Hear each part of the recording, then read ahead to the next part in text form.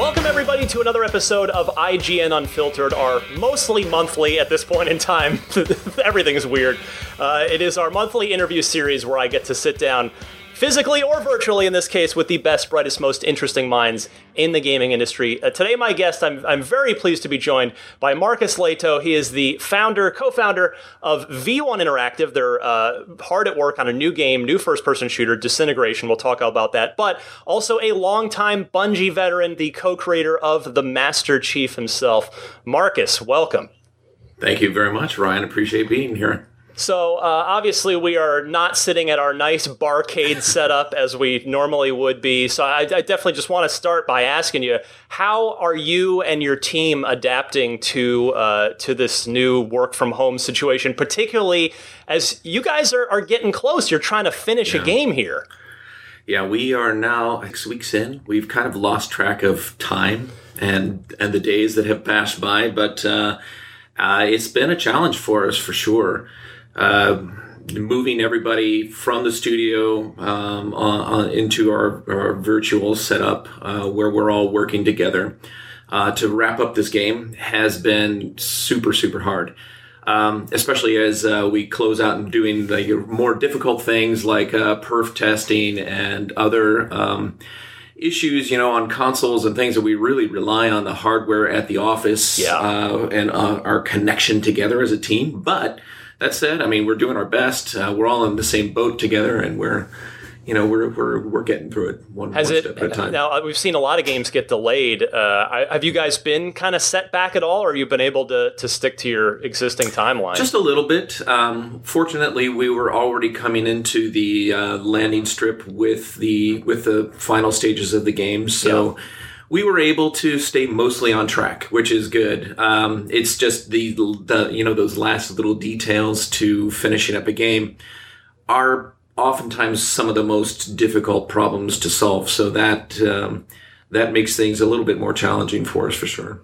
So we're going to talk plenty more about Disintegration. Right now, I want to walk you back in time. Let's figure out how you got to where you are. We'll take a walk down memory lane here. Oh, now, boy. you have an art background. You have I'm curious. So you were an art director at Bungie. You've always been an art guy before crossing over with Reach, Halo Reach, and beyond into design proper and leading projects, but. Did you always have a penchant for art as a kid? Was it something you were always good at and pursued, or something that kind of you just worked hard at until you got good at it? I had never really considered myself much of a great artist by any means, but the things that I loved doing as a kid, I loved taking stuff apart all the time. That's the first thing I would do is just try to problem solve. Yeah. And I think taking things apart and then putting them back together all the time. I do that all the time.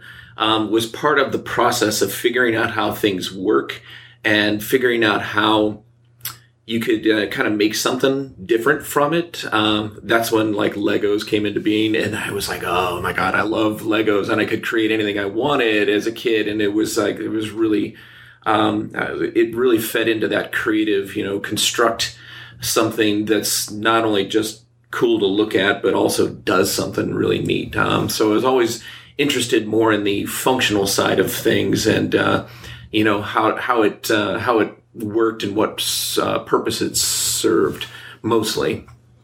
I got interested in art in just focusing on that. The more I went through my school process and into high school, where I found I had more of a penchant for doing that kind of thing, and really enjoyed it. It's something I put a lot of passion into, and it just wasn't just painting or anything like that. It was in all facets of it. Was in the drama club, and I was in band and choir, and I just loved all of that, that creative energy that comes from doing something, whether it be performance or whether it be, creating some story for a stage performance, or whether it be, creating some beautiful image, or work of art in some way. So your that's parents, kind of the foundation of it. Your parents probably thought you were going to be an engineer. You're sitting there taking stuff apart, putting stuff back together. We've got an engineer on our hands here. There was one point, and this is my dad was taking me home. I don't know where we were, but we were coming home late at night, and someone had thrown away, one of those giant console stereos that they used to make, where they're huge and they probably weigh 200 pounds. Someone had it sitting out on the curb to be thrown away. And I said, "Oh my God, Dad, I really could we take that?" But he's like, "You're crazy. Let's go home." So we did, but I kept talking to him about it throughout dinner, and then later that night, we got in the car at like 11:30 p.m., drove out there and picked that thing up and put it in our hatchback car. I don't know how we even fit it in there. And I dragged that thing down into our basement. And over the course of the next 3 weeks, I had it was like made out of tube resistors and all that kind of stuff. I had the entire thing pulled apart. Yeah. And all organized by tube size and everything out on the basement floor. And just to discover, like what all the little pieces and parts and the resistors and everything, all the little things that function within it.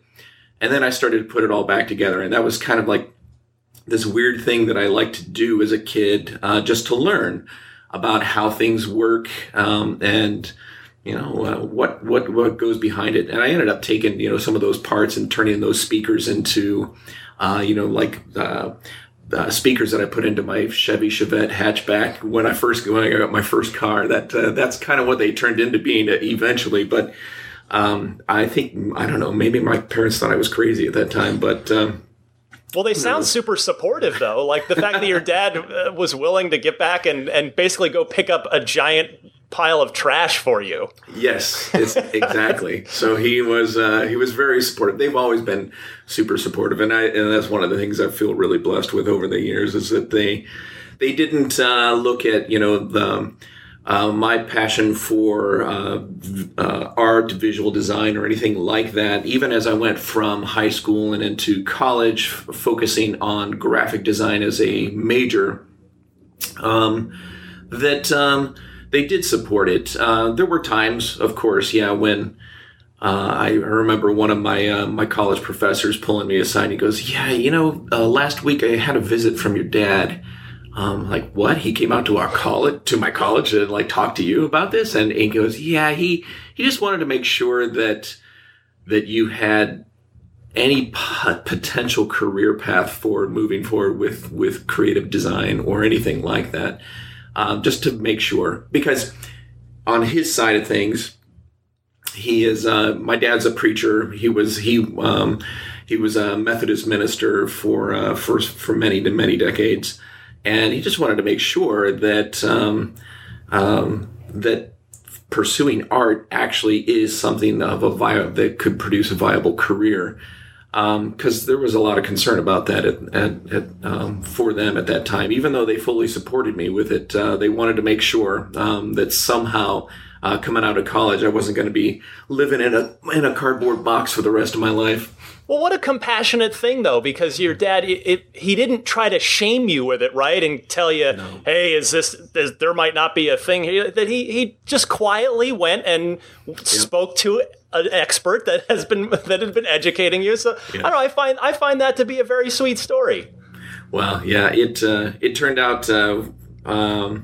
We had a little chat about it, and he was like, "Yes, okay. I just wanted to make sure, Marcus, that you are on the right path." And we had a nice coffee, lunch, and such about it afterwards. And it was a good catch up with my dad at that point.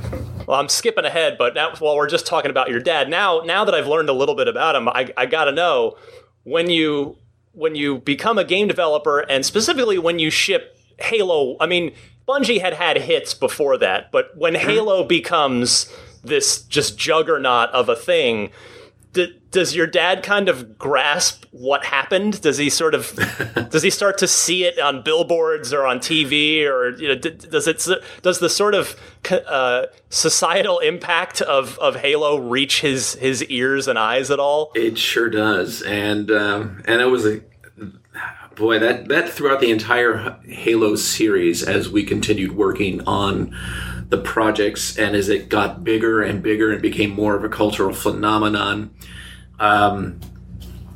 the impact that they had on it, and you know, people that they knew, even in their age group, that would come to talk to them about Halo and what it meant to them and their children, and how so many people were affected by it positively one way or another. And that, I think that's the kind of thing they felt really very happy about, that it turned out the way it did, you know. That's awesome. I love that. So were you a gamer as a kid? You know, you're taking stuff apart, you're learning that way, but did games appeal to you as a kid? Yeah, they did. I loved games, but there weren't many available at that time. You know, when I was, I think my first introduction to games really was is the Intellivision, right? Yeah. With Pong and Frogger and Pitfall and that kind of stuff on it. But my first actual experience with deving a game, my best friend, his name's Ted, back in the 4th and 5th grade, he had a TRS-80, and he was really into programming at that time, you know, with a little tape deck on the side of the TRS-80, and he made, and I sat and worked with him through this whole process, but it was mostly him who did it, was just make a Moonlander game where, you know, I don't know if you've ever seen the original Moonlander that was an arcade game, but he basically simulated that as a 5th grader. He made a Moonlander game, and where you just like use the arrow keys to like try to land your little Moonlander on a jagged moon surface. Lunar Lander's the Atari version, I think, right? Lunar Lander, that's right. Yes. So it was my first experience with the, you know, actual construction of a game, and I was fascinated by that. I had no idea, you know, how to program or do anything like that at that time. That was way beyond my skill set. But I could start creating.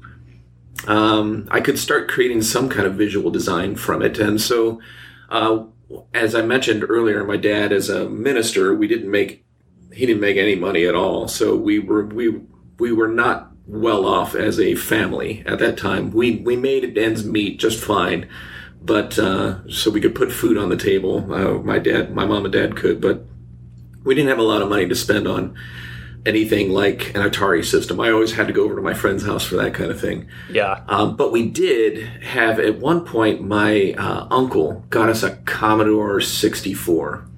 And I think that was kind of the real beginning of my total infusion of understanding what games meant to me. As I played games like Lode Runner and Tron and Zork, even summer games, and those kind of fun games that you could get at that time. But it was also a time when I started fooling around with creating my own characters, or just trying to like use really basic programming to create little teeny like avatar characters and that kind of stuff. It was fun. That was a kind of time for me to experiment and try to grow as much as I possibly could, in understanding how to create something with very little understanding, with you know, the kind of things that you could do with a system like that. So in hindsight, was Ted's Lunar Lander clone your superhero origin story moment? You know, it was kind of like it was kind of a moment where I said, oh my God, that would actually be really fun to do. And I was convinced that Ted was going to become a game developer, and that he didn't, though? You know, he ends up learning how to hack into systems and get really good at doing that kind of stuff, and he works for the NSA now. So that'll work. He had a completely different trajectory. But I was convinced that I would be the one sitting around looking at this guy going, oh man, he's the famous game developer. He's the guy out there doing something really awesome. And I would always be jealous of him for doing that. And I thought, that's only just a dream for me. But as I continued moving along and playing other games like Myst and Journeyman Project and that kind of stuff, as games kept evolving and getting a little bit better, I was always taken by the storytelling within some of those games, like Journeyman Project. And then I loved the action and the thrill of games like Marathon, and even the simulation of. I used to love flight sims. Yeah. Like A-10 Attack, I think it was called, and Chuck Yeager's Air Combat and whatever, that kind of stuff back on some of those older games. I loved World War II games like Hellcats Over the Pacific. Those were just fantastic. And then my true first mod, I think it was a game called Spectre on the Mac. It was really one of the only multiplayer games you could play at that time. Right. And I remember I took all of the audio files and I made my own mouth sounds for them and created my own version of Spectre, basically. That and at this time, this is shortly after I had graduated from high school, or from college, sorry. And I was working as a graphic designer in Cleveland, Ohio. We had fun sharing this game, this modded version of the game from graphic design studio to studio, and we would play it together on Friday nights, and it became this weird thing where all these people were playing this version of the game that I had created mouth sounds for, and I don't know, it became this kind of my first infusion into actually modding games and seeing it as a real possibility for something that I might want to pursue as a career, even though I had no idea how to get there. Yeah, but you went to Kent State, you majored in graphic design. Yeah. So what was the original dream or at least what was the idea for what you wanted to be when you grew up? Were you still tracking towards game development and this is how I want to get there, or were you thinking something else for a while? No, when I went to Kent State, the graphic design program there is one of the best in the area for like real true hardcore design. It was a fantastic program to go through, and it's one of those programs that I still look at as being a foundation for almost everything I do, even to this day. So I'm real grateful for that whole process. But I could tell the entire time, Ryan, that I wasn't passionate about graphic design. I liked it. I was okay at it. It wasn't something that I was... well, your heart wasn't in it. If you're right, you're just okay at it. That's probably why, right? It wasn't. So, but I kept pushing on and learning. My first graphic design jobs or so were just really, really boring jobs, and they were okay. It was I was learning the ropes, but I got into a really great studio, Karen Skunta Design Studio in downtown Cleveland. I think she's still there.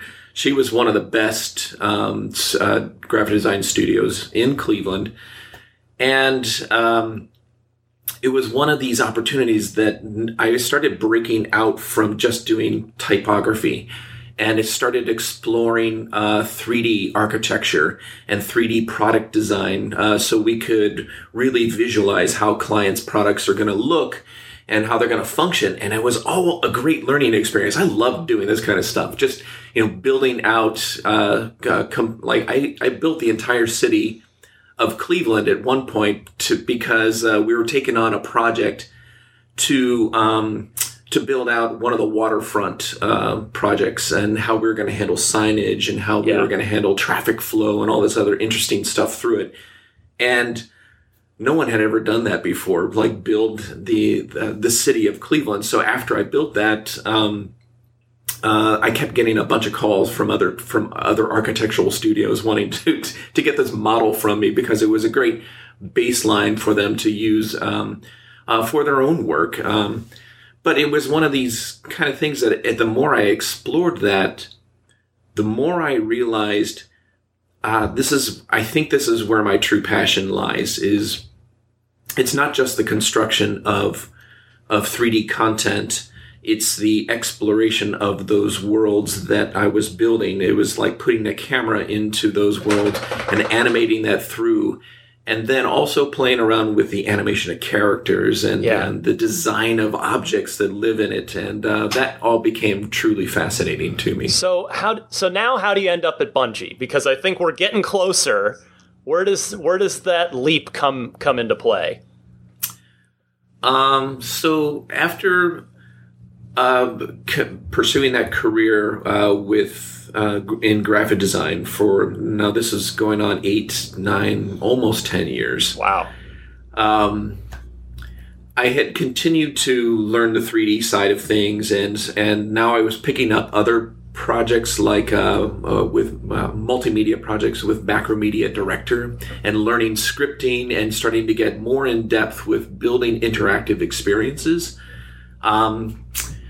At the same time, I'm still playing games, and Marathon was one of those games that I just loved playing.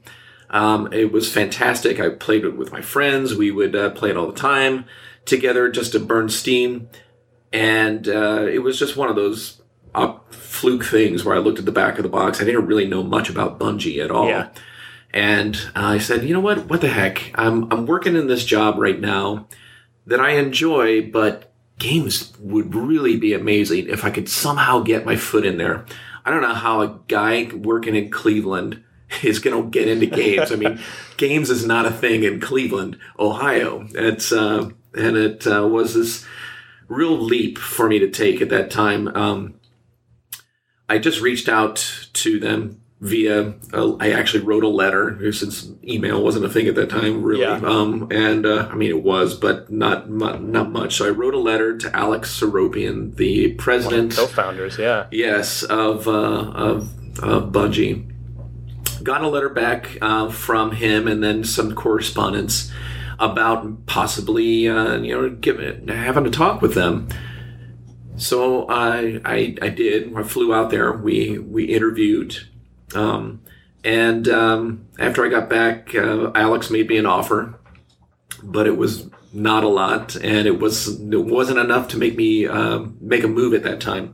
And this is I had just, my wife and I had gotten married. This was back in 95.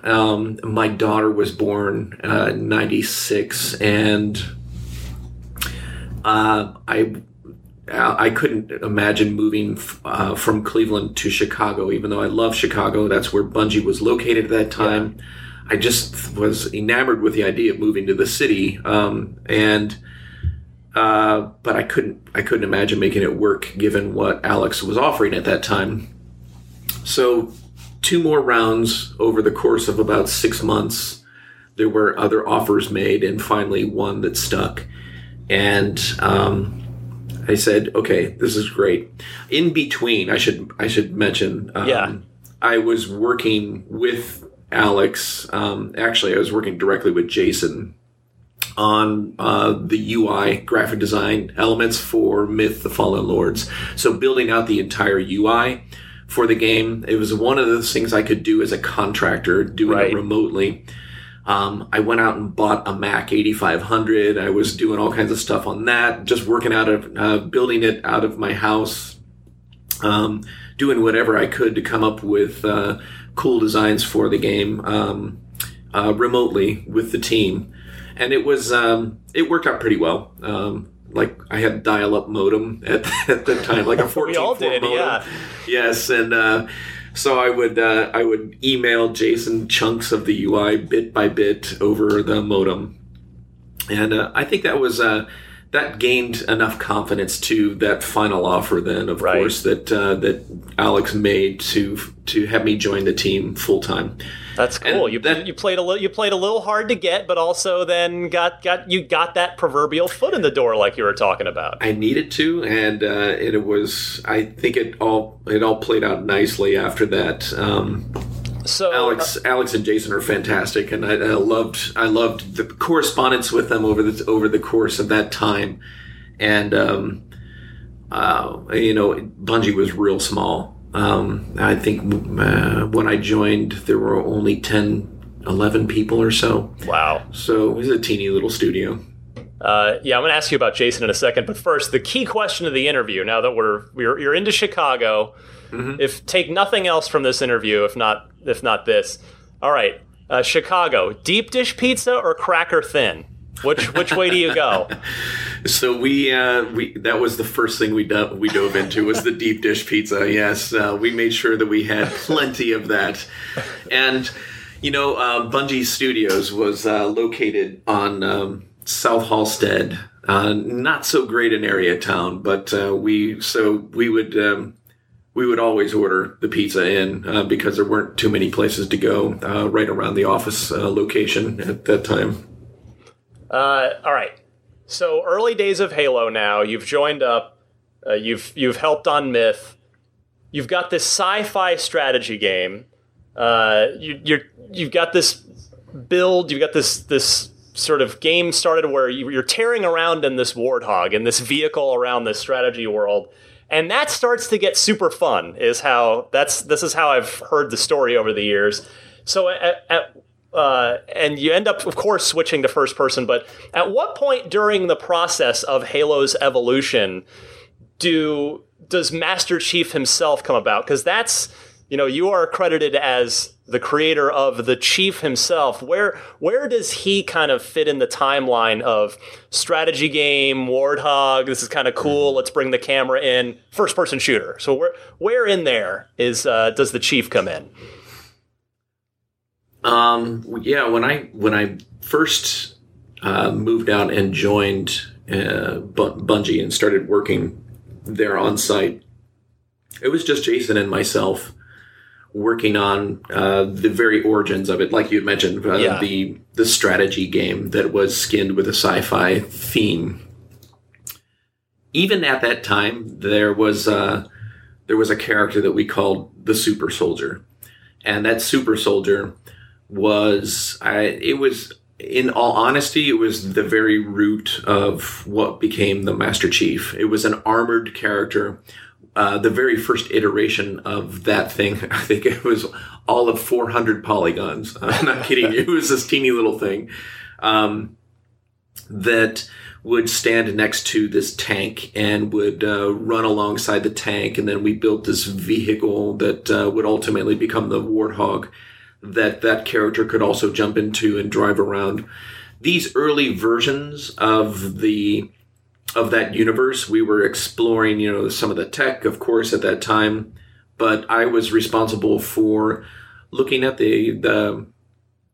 what this universe really was, and like how it was functioning, what it was made of, how it was going to be built, and it's like some of those things that I harken back to. It was like taking things apart, yes, and looking what's inside and figuring out how we're going to exploit that and use that and turn that into something really cool. The Master Chief ultimately was born from that very first model as it evolved several times over the course of the construction of that early phase of the game. And we'd spent our time going back and forth on making sure that we were, we were exploring territory that was interesting not only to us, but something that we thought would work cohesively together. And as you mentioned, like it went from that strategy game where we look from a camera down onto the field and we are commanding a large set of units, very much like Myth, because it was built on the Myth engine. And we continued making modifications to some of the behavior of items in the world, like the vehicles, and how they navigated around the terrain and how they physically responded to things, to the point where we got so excited about that and how that played out that we thought, why aren't we driving these things ourselves instead of just watching them drive themselves around on the ground? It would be a lot more interesting, wouldn't it? So we tried it. And at that time we had a couple more people who joined the project, which was fantastic. Charlie, who's now the president of Bungie, was just out of school, and he was working on the engineering side of things. He specifically was the one working on the physics for the Warthog. We all got excited about that, and we decided, all right, we're going to change this to this third-person cam game. We're going to give this a shot, see how this action kind of plays out. And through that time frame, of course, the Master Chief continued to turn from something other than just this really, really simple block model to something that started to look more like this armored, like this true super soldier that we continued to call him at that time. And it wasn't until I think we got closer to the Macworld demo that he had existed simultaneously with another version of the Master Chief that one of our concept artists at that time, his name is Shikai Wang, who's fantastic, great, talented person. Still with Bungie now, had worked on some early concepts that were more anime inspired for the Master Chief. And we built that character, and it was much more slender and agile looking, I think, at that time. And that's the character that we showcased in the Macworld demo. And then it was shortly after that I felt pretty strongly that the Master Chief and who the Master Chief really is needed to embody something that more physically connected with his character. And as we started writing the character, the actual story for Halo, and as we started writing who the Master Chief is as that empty vessel that the character, would really take the reins with, that slender character wasn't the right kind of feel for the Master Chief, and that he needed to look like a tank that could take on an entire army. And that's when I had gone back to some of my original designs for it and continued to iterate on the final designs for the Master Chief as what we would see in Halo Combat Evolved. So I'm curious, were you involved in casting Steve Downs, local Chicago radio guy, for the voice of Master Chief when that finally came around, or is that all Marty O'Donnell's joint? That was 100% Marty. When he went out with his connections and finding folks that he was either he had worked with them before or just knew of these actors, and he had his connections with the audio community and the actors within. So, yeah, we were real happy to find Steve as the Master Chief. What a voice on that guy, huh? Yeah, boy, he sure does. It's still to this day, it sounds amazing. Yeah, great. So you started to talk about Jason Jones a little while ago. Kind of I think of him as kind of the Wizard of Oz. Like he's the man behind the curtain. Like he's these days he's really quiet. He almost never gives interviews. I got to interview him 2014, and I'm not sure he's given a big interview since then. So what is Jason like to work with? Like, is he? Because he strikes me as kind of that a little bit of a John Carmack kind of a strange genius at work, and I mean that in the nicest way. But what is your sense of him from working together with him so closely over the years? Yeah, Jason and I had a really great connection when I first started working with him. It was just the two of us. It was effortless as far as just the creative connection. He's one of like the original game dev kind of folks who can pretty much do anything you want. We, as like young 20-year-olds at that time, and not really having any formal education for building video games by any means, you had to learn everything on your own. Yeah. And Jason was just really incredibly smart.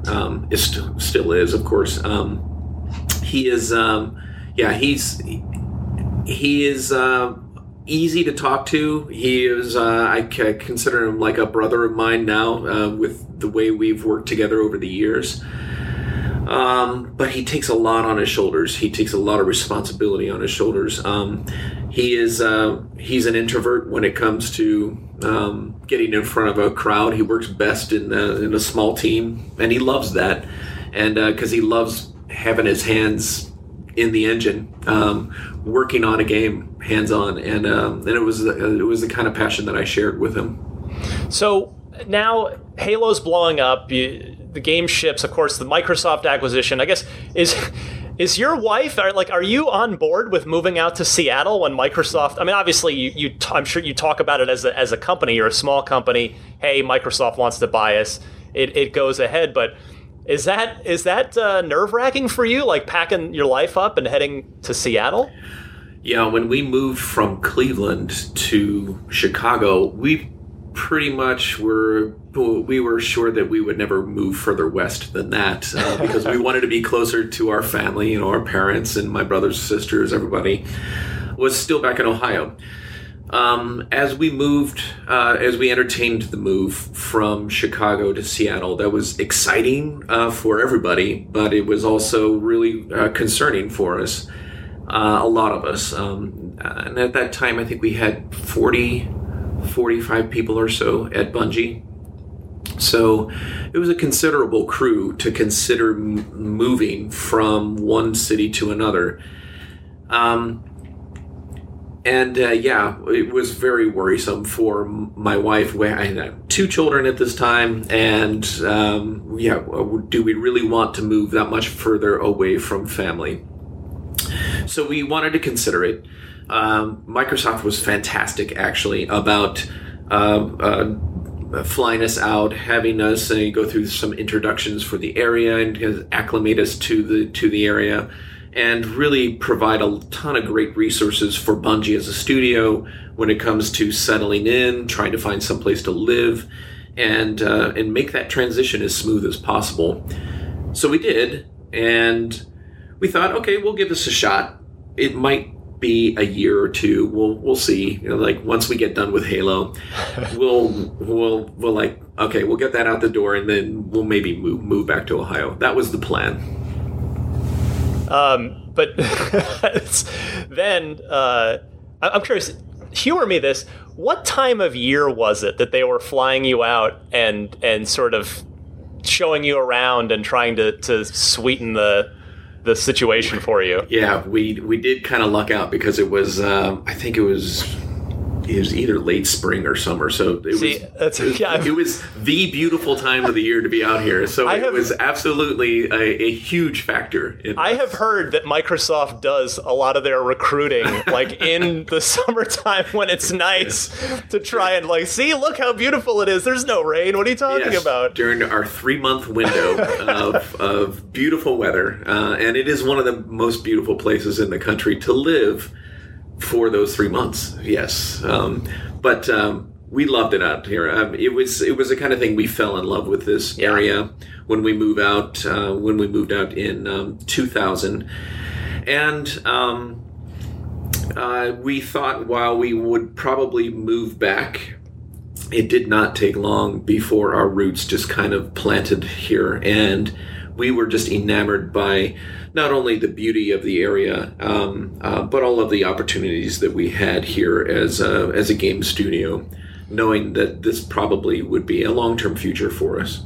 Well, and go figure that nowadays, if it were now and you were at Bungie now and Microsoft was buying you, they probably would have left you in Chicago and not forced you to transplant out to the mothership. That is definitely true. That is definitely true. And, it would have been interesting to see how that would have played out. But, we built the studio as best we could when we first made that transition from Chicago to Seattle. They planted us in a temp building in Redmond, not too far from the main campus. Yeah.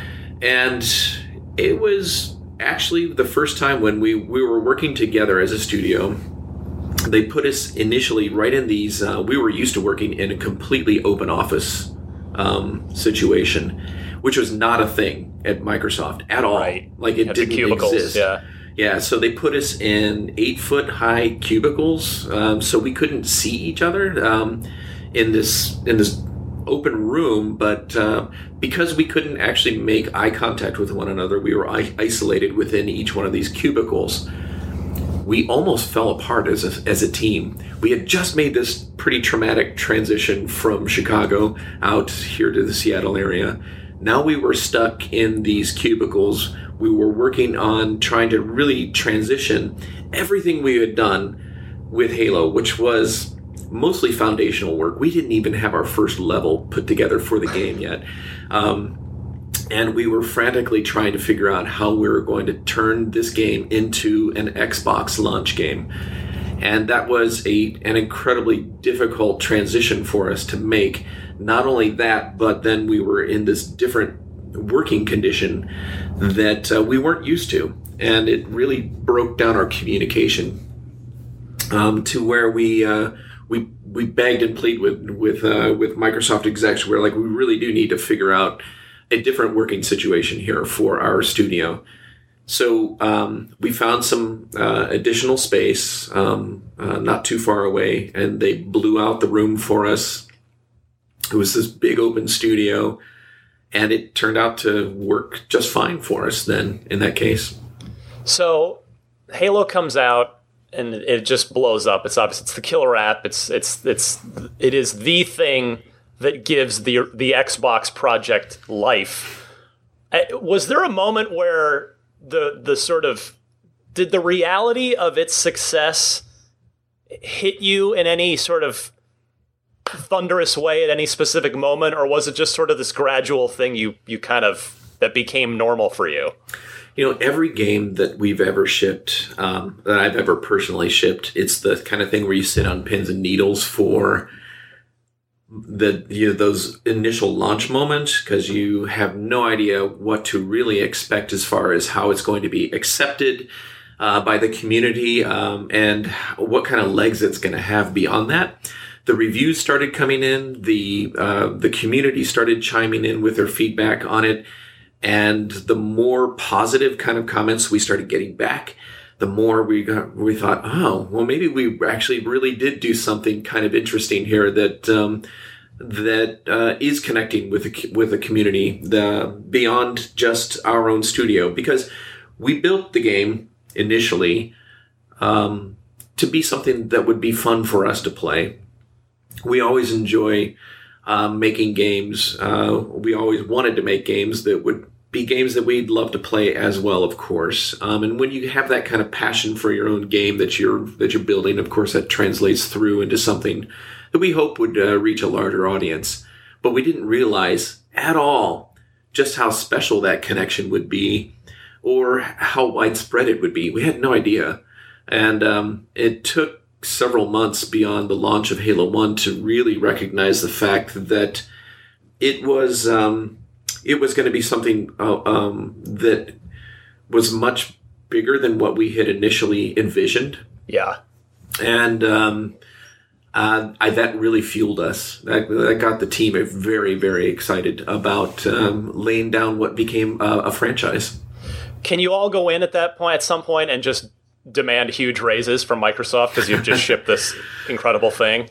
No. As a matter of fact, we were just as normal employees, and not receiving, of course, there were no royalties or anything at that time. But we wanted to try to see what we could gain on that front, to see if we could get some kind of reward for the hard work that we put into it. And there was a lot of hard work that went into it. So we ultimately... we got what we called the 2% milk plan. It was 2%, and that was what we were able to agree on with Microsoft. It came from many, many months of arduous negotiation with the execs. It was something that was, that was really hard at that time, because, of course, no internal team would receive royalties for anything they did. Right. To have one team go rogue and do this kind of negotiated agreement with them was really atypical.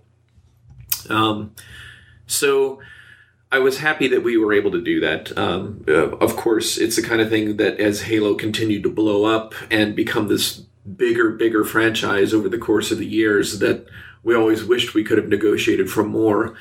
And of course, I'm no billionaire as a result of the success of Halo. It was nice to us over the course of the years. So the first seed was planted for what would become Bungie's eventual separation from Microsoft. Yeah, that might have been the first thing for sure. We realized that as a studio, we had a culture internally that we relished and that we wanted to protect and maintain. And as the leadership.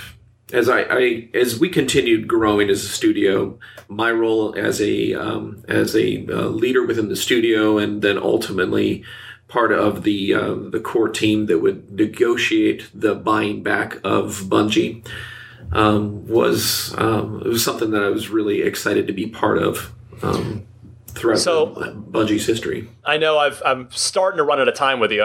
We still got to get to Disintegration, your new thing, but first. Real quick, you got to humor me because every former Bungie-ite, not sure if that's how you refer to yourselves, Bungie-ites, but every former Bungie person that I've talked to, I always have to ask this question. Mm-hmm. And you would have been very deeply involved in this. What was the ending of Halo 2 supposed to be? What was that last bit supposed to be that didn't end up happening? Oh, man. This is the kind of thing that... as we ran out of time and because we set our goals so lofty with Halo 2. Halo 2 is a really challenging project for us. I think that was probably the most challenging of all of the series because it was where we had come off the success of Halo Combat Evolved. Halo 2 was something that we wanted to not only one up what we had done with Halo, the first Halo installment, but build a much bigger story, a much bigger universe. And we bit off way more than we could chew. And we knew that it was going to be a challenge for us. And the leadership at that time, we were also having a hard time trying to figure out how the studio matures and becomes a much more efficient and responsible team and studio. Something that we weren't super successful with at that time in Bungie's history, but and it led to a lot of difficulty as we went through that project in wrapping it up and trying to end it cleanly.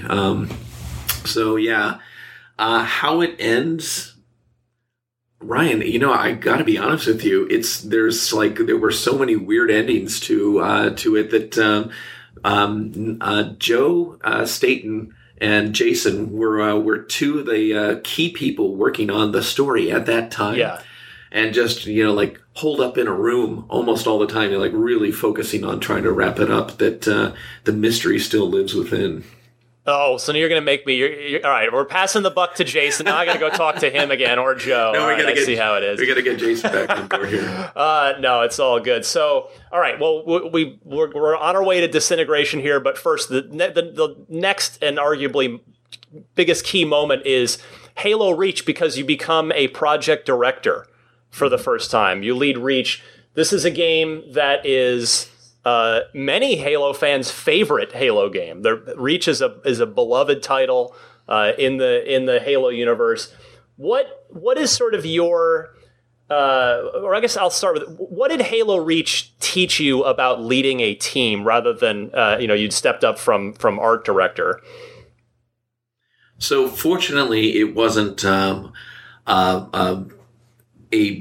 binary switch for me to go from Halo 3 as art director on Halo 3.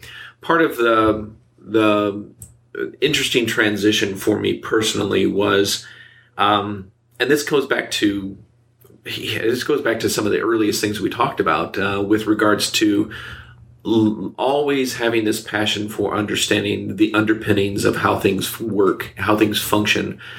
I always love understanding and delving into what every discipline is doing, what every discipline can do to work together more efficiently. And as an art director, that was one of my roles in the studio, but also as a leader within the studio, as someone who would help, bridge the gaps between content and design and engineering. It was always a critical part of what I did every day throughout the game's development. So it was a natural progression when we went from Halo 3 and started working on Halo Reach. Part of the studio had gone off to start working on ODST, and then a very small portion had already started incubating what would ultimately become Destiny with Jason. So, moving on to Halo Reach, we had a great foundation that we had, with Halo 3 behind us, and we had this fantastic engine to work with. But we wanted to really try to encapsulate all of the wonderful things we had done with the Halo universe over the course of the years, and pull all those things that we were most passionate about together into one final game that would be, our thank you basically to the community for supporting us and following us through this entire journey that we had been on together with Halo. I love that final message that pops up at the end of the game there, which is a literal thank you to the fans of Halo. I thought that was a really nice touch. Yeah, because it was bittersweet for us, Ryan, as we wrapped up Halo. We had worked on it for so many years, and while we were very eager to move on to do something else, we knew that all of our success, all of our stories that we had together had come from the Halo franchise, and that Halo meant a lot, not just to our community, but to all of us as developers and who we had become as individuals. So you moved over, to my understanding, you started on doing some Destiny stuff for a while, but ultimately you'd come to depart Bungie, and if I have this correctly, was it not on quite the friendliest of terms? Oh, it wasn't too bad. When I left Bungie initially, I left Bungie twice. So the first time, I had decided that we had moved on to the Destiny project. It was working fine. I enjoyed Destiny. It had already had a team of leadership with Jason and a whole bunch of people already in place. And then I had my team of leadership as well as all of the individuals on the team. We had about 250 people tops at that time on Halo Reach. Wow. So moving that entire team over and integrating them with the Destiny project was super challenging. We had also purchased ourselves back as a studio. We had moved to a new location. And so we had a nice big new studio to move into. So that was kind of exciting and fun. But I was kind of feeling out, how we were going to make this work together as we worked on Destiny in this new form with this new team. We didn't have an engine yet. It wasn't really quite production ready at that time. So there was a lot of exploration of what we were going to do next. And I spent about 8 or 9 months working on Destiny before I realized that I think one of the best options for me was to leave and start my own studio, or at least start thinking about something on that front, about what I wanted to do next. I did leave amicably. It wasn't all that bad at all. There was some back and forth, of course, with the leadership on it. They weren't happy about it. But I spent about 6 months or so on my own trying to figure out what I wanted to do next. Bungie called me back, said, hey, would you be interested in actually coming back and starting another project? I said, well, that sounds like a great opportunity. I would actually like to entertain that because, I'm still good friends with the Bungie leadership and many of the people there. So I took up the opportunity and started working on a completely different game prototype with a very, very small team in the basement of Bungie. We called ourselves the Troglodytes, living down in the basement because we had no lights, no windows, or no natural light down there. And but it was fun. I mean, we were actually able to pull together a playable prototype within about 6 months and pitch the idea to leadership within the studio. And that all went great. But Destiny itself was struggling at that time to stay on track, and they needed laser-like focus from everybody in the entire studio. And our team and our little project was a bit of a distraction. Sure. And it also didn't have a clear ramp to production that would be feasible with the existing leadership and the existing staff. So I decided at that point that the message was pretty clear that we probably wouldn't be able to get the support we needed, and it probably wasn't the right place to be building a game. So I left one last time and said my final goodbyes to my good old friends at Bungie and went out on my own 100%. So, wow, it's almost a strange reverse parallel to when you first got hired on. You were repeatedly hitting them up to try and get hired in the beginning, and then at the end, they were repeatedly trying to keep you. A little bit, yeah. It's kind of strange when you put it that way. I never even thought about it like that. But yeah, it was. I think it was a good way to end my relationship with Bungie. And as I said before, I'm good friends with them still. A group of us still go hiking at least once a year to just hang out with one another and stay connected in that way. I'm glad to hear that. That makes me happy. All right, so I've got about 15 minutes left with you. We've got to talk some Disintegration here because you're not here for your health. You're not here to take a walk down memory lane. You've got a game to promote. That game is Disintegration, and it is. To me, I haven't actually had the chance to play it yet myself, but I've seen it a number of times in action. We've covered it extensively on IGN. I'm very intrigued by this game. It is a first-person shooter. It's got these heavy strategy elements. I'm curious what inspired it, because I couldn't help but think a little bit about two games I really like. Full Spectrum Warrior. I don't know if you ever played that game back in the day. I never played it, but I know exactly what you're talking about. and Brothers in Arms, a little bit of that too. So I'm sort of curious about the inspiration for Disintegration. Not that I wanted to stay too close to my roots with Bungie, but Myth: The Fallen Lords was one of those games that I think I'm most connected with, especially as I had a hand in helping build it initially, and then it became a game that I stayed connected with after we moved from Cleveland and into the Chicago zone. I could stay connected with my friends. That way, we played it all the time online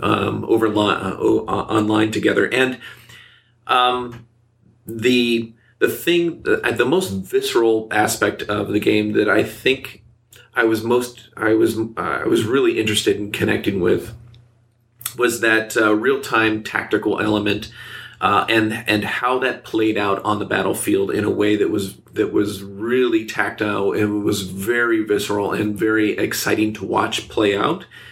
So that was the kind of thing that as I started exploring game ideas, which were numerous at that time, when I first started exploring what we wanted to do with our first game here at V1, that this hearkening back to Myth: The Fallen Lords and building something that was almost a spiritual successor to that was the initial underpinning of where we started with an actual playable prototype, where it was sci-fi. It was based in the universe of Disintegration, but It was something that was a very different beast at that time.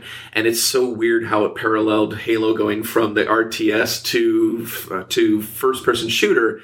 And it was not intentional by any means, but it was something that was this natural progression of how we explored the idea initially and then led to something that we felt was much, much more exciting, regarding putting the player in the position of controlling that camera in the sky in a way that they are an active participant in combat. And then from there, things just exploded to the point where we got so excited about what we were building because we understood that there wasn't really anything else like it out there. So I'm curious. The gaming industry has changed so much just in the last 5 years, let alone 10. How do you get visibility on a unique new idea like this? Because I'm not trying to butter you up by saying, like, this is a different kind of, this is not your average first-person shooter. It is, for better or for worse, it is very different. And that's great in and of itself. But how do you get visibility and try to sort of break through that noise now where there's 10,000 games releasing every single week? Right. Part of it is we rely on the fact that we have a legacy in building games that allows us to at least talk to the people we feel like we want to talk to and can talk to discuss what this game is about. That's, of course, one part of it that we have to acknowledge. The other big part of it, Ryan, that I really try to focus on as much as I possibly can is making sure that we built something that is as polished as possible. As an art director, coming from that art director background, as someone who's very interested in the mechanical underpinnings of how things actually function and work together, not only just with the game, but then how the team as itself pulls all of those ideas together and brings them into concert with one another. There are so many great game ideas out there that just aren't executed to the point where they get into that quality level that is actually something that can be showcased. That's the kind of thing that I really like to focus on, making sure that that last 10% is something that becomes really special as a result, because it's really hard to get through that last part of understanding how all of those final pieces and parts can work together, and how you can make it not only play great, look great, but feel great as a title. I feel like that polish. I mean, you see it. You can look around the industry. It must be really difficult because there are plenty of high-profile games that don't have that polish when they first get into gamers' hands. So it's got to be a big challenge. So it is, and then it is also a huge challenge for us as a brand new indie studio with only 30 people in it, and we have this one opportunity to make to make a mark one way or the other of like saying, hey, here's what we really are excited about. Here's what we're hoping that the community at large is also excited about joining us as we debut this title soon, and as we get excited to showcase more about it. So what's the vision for V1 Interactive? Do you want to grow it over time and become as big a studio as Bungie was during your heyday there, or do you intentionally want to stay smaller and leaner? How do you see yourself and your team evolving and growing together over the coming years? I believe we will want to grow just a little bit, Ryan. I don't want us to ever become a large studio. While I enjoyed building and being part of Bungie as it grew from just 10 people to now it's close to 700 people, that kind of team size is not something that I'm terribly interested in pursuing anymore, because I realize how, as a small team, as a close-knit family of developers, we can be so much more efficient. We're so much more hands-on. We all wear lots of different hats at the studio, because we have to out of necessity. But that's part of what makes gaming so much more interesting. I'm one of the, I don't know how many game dev leaders of studios are also working as an individual contributor on the games. But I'm kind of got my blinders on when it comes to that kind of thing, talking to other developers of other studios. but I'm one of those individuals who also likes building games. I like getting my fingers greasy in the engine every day, along with the rest of the team as we build this game together. So it's really important to me that we maintain that kind of connection as a team, where we can we have deep understanding of what the game mechanics are, how they work together, and everybody is directly connected to and invested in what we're building then as a result. So before I let you go, I'm curious, you've had a hell of a career thus far, and you've got plenty left to go, and you've seen a lot, done a lot, accomplished a lot. This is like a cheesy, stupid question, but I think it could be really, your answer could be really enlightening for people, whether they're looking to get into the industry or what have you. I'm curious what piece of advice you would give yourself if you could go back to the beginning of your career and talk to yourself now. Is there any sort of wisdom or advice you would impart upon yourself? Oh, wow. Well, yeah.